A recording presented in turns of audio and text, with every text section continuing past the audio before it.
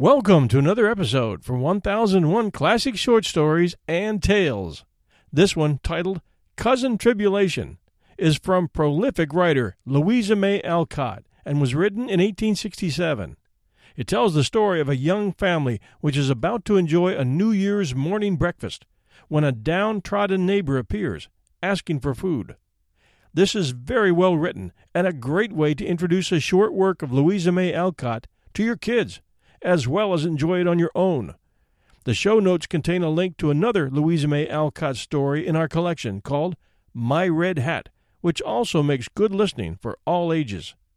In the years following the end of the Civil War in 1865, the American conscience needed something worthy to turn to, and stories of morality and hearth and home were popular in the magazines of the day. Special children's sections were turning up in libraries for the first time, and there was a huge need everywhere you looked for social reform and the building of a new nation. Louisa May Alcott turned her attentions to women's suffrage, animal rights, and social welfare, and was a huge influence on the culture of the times. A little added note for those of you who remember Little Women, the book and movie that made Alcott famous worldwide. Remember the Christmas breakfast scene during which the Marches gave their meal to a much needier family called the Hummels? Alcott used this idea for the following story. Dear Marys, as a subject appropriate to the season, I want to tell you about a New Year's breakfast which I had when I was a little girl. What do you think it was? A slice of dry bread and an apple. This is how it happened, and it is a true story, every word. As we came down to breakfast that morning, with very shiny faces and spandy clean aprons, we found Father alone in the dining room. "Happy New Year, Papa! Where is Mother?" we cried. "A little boy came begging and said they were starving at home, so your mother went to see, and... here she is." As Papa spoke, in came Mama, looking very cold, rather sad, and very much excited. "Children, don't begin till you hear what I have to say," she cried, and we sat staring at her with the breakfast untouched before us. Not far away from here lies a poor woman with a little newborn baby. 6 children are huddled into one bed to keep from freezing, for they have no fire.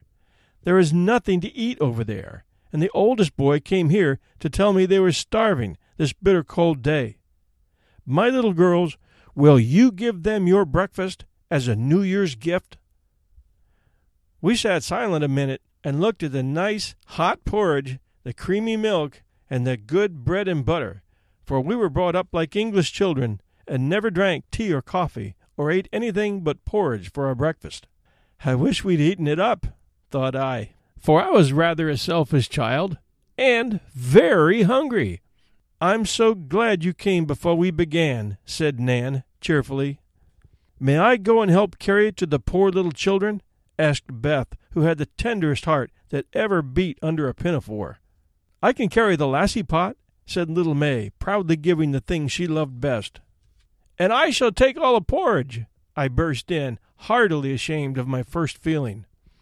"You shall put on your things and help me, and when we come back we'll get something to eat," said Mother, beginning to pile the bread and butter into a big basket. We were soon ready, and the procession set out. First, Papa, with a basket of wood on one arm and coat on the other. Mama next, with a bundle of warm things and the teapot. Nan and I carried a pail of hot porridge between us, and each a pitcher of milk. Beth brought some cold meat. May, the lassie pot, and her old hood and boots. And Betsy, the girl, brought up the rear with a bag of potatoes and some meal. Fortunately, it was early, and we went along back streets, so few people saw us, and no one laughed at the funny-looking party. What a poor, bare, miserable place it was, to be sure. Broken windows, no fire, ragged clothes, a wailing baby, sick mother, and a pile of pale, hungry children cuddled under one quilt, trying to keep warm. How the big eyes stared, and the blue lips smiled as we came in. "Ah, mein Gott! It is the good angels that come to us!" cried the poor woman with tears of joy.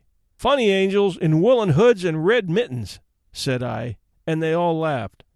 Then we fell to work, and in 15 minutes it really did seem as if fairies had been at work there. Papa made a splendid fire in the old fireplace and stopped up the broken window with his own hat and coat. Mama set the shivering children round the fire and wrapped the poor woman in warm things. Betsy and the rest of us spread the table and fed the starving little ones. "Das ist gut! Oh, nice! Der angel Kinder!" cried the poor things as they ate and smiled and basked in the warm blaze.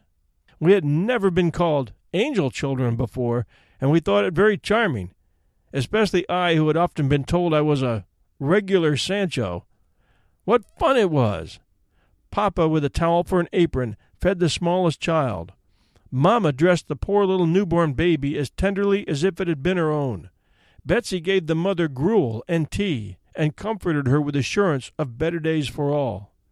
Nan, Lou, Beth, and May flew about the 7 children, talking and laughing and trying to understand their funny, broken English.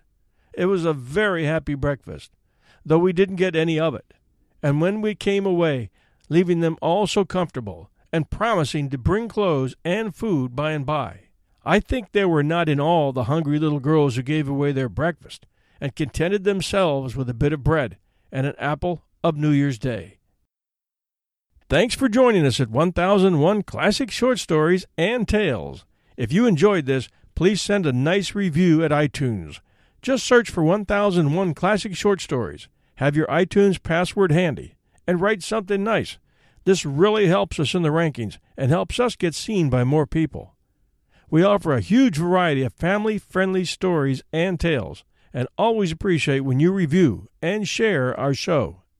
You can find all our episodes wherever podcasts are found, from the iTunes podcast app to podbay.fm to Stitcher.com, and our home site at 1001storiespodcast.com. This show shares the same webpage with our sister show, 1001 Heroes, Legends, Histories, and Mysteries. This is your host and storyteller, John Hagedorn, and this is our story.